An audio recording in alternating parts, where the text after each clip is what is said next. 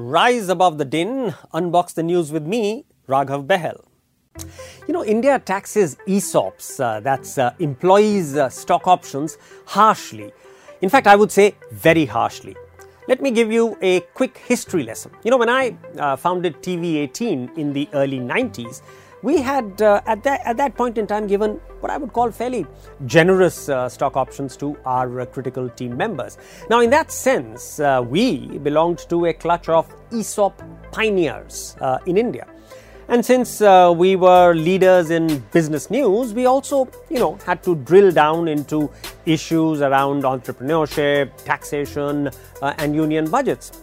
Now, I'll cut to that very fateful union budget of 2007. Now, in that, the aggressive Mr. P. Chidambaram, the finance minister then, had unveiled what I can only call a very shocking model of ESOP taxation.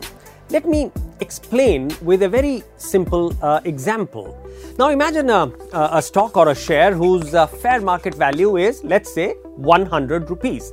Now, to incentivize a key employee, assume that she is given a grant of 1 million options at 10 rupees. Now, this clearly, because of the 90 rupee difference, will give her a potential, note this word, potential income of 90 million or 9 crore rupees.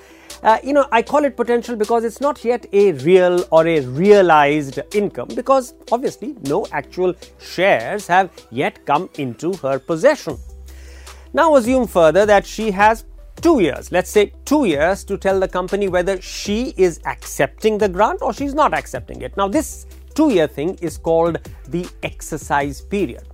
The minute she says, yes, I want the grant, she has what's technically called exercised it.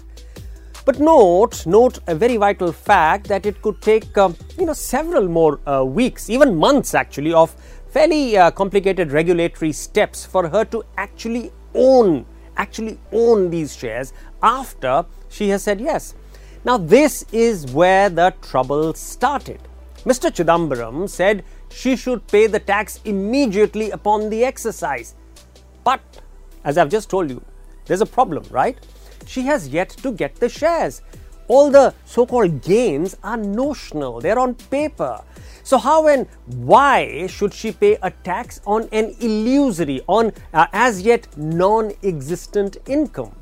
Now, worse, imagine that she gets the shares in 3 months, but something adverse has happened in that hiatus, in that interim period, and say the value of each stock, each share, has dropped to 5 rupees from the 90 rupees that she thought she was going to gain, the 100 rupee price. Now, therefore, see the very ridiculous situation that she will find herself in. She would have paid tax on an income, so-called income of 9 crore or 90 million rupees, even though she has made a loss of 50 lakhs of 5 million rupees.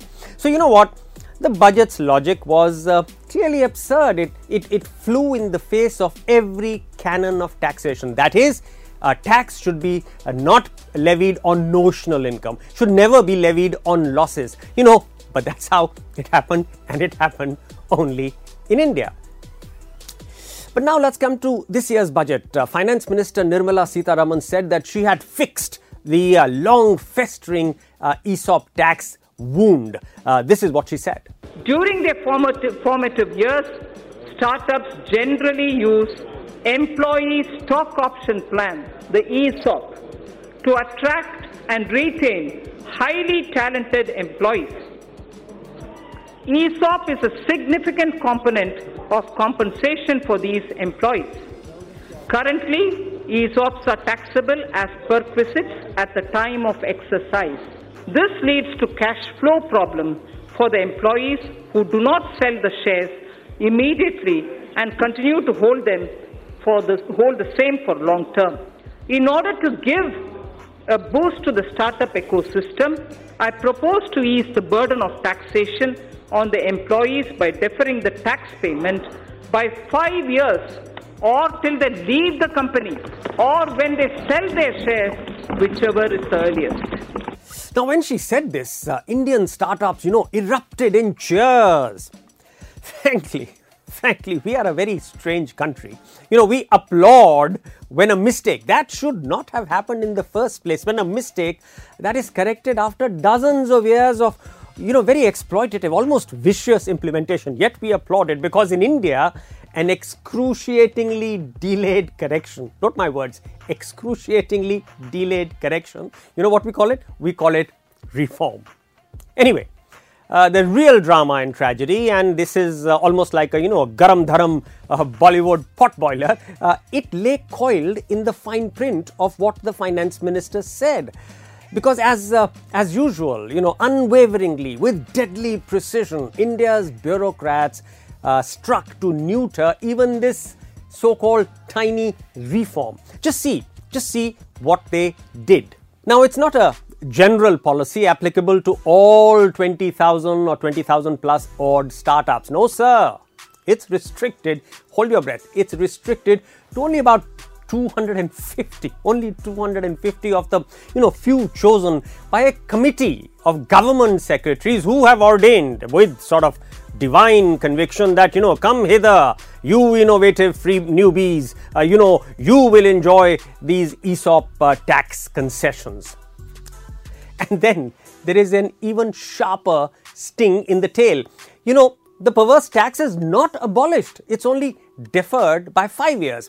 And if you leave the company, you lose the concession. Now this, with one stroke, will end up creating a rigid, inflexible market for hiring talent. So, as I've said before, there they go again, micromanaging and tinkering with the free market of mobile talent. And finally, why is this concession not given to any ESOP holder?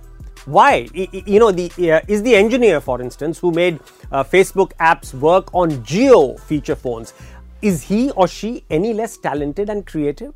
Why is he or she being denied this concession just because he or she works in a large company? Is talent going to be the determinant or the size of the employer's balance sheet? So what can I say in the end? I truly believe that Miss Nirmala Sitharaman's quest was honest.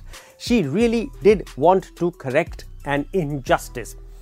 But her bureaucrats simply torpedoed her noble intention. So therefore, alas, ESOP continues to be a much abused acronym in India. Frankly, as it stands today, it expands not to employees' stock options, but to an egregious state which is oppressing performers. Thanks for listening. Tune in next week for another episode of Raghav's Take.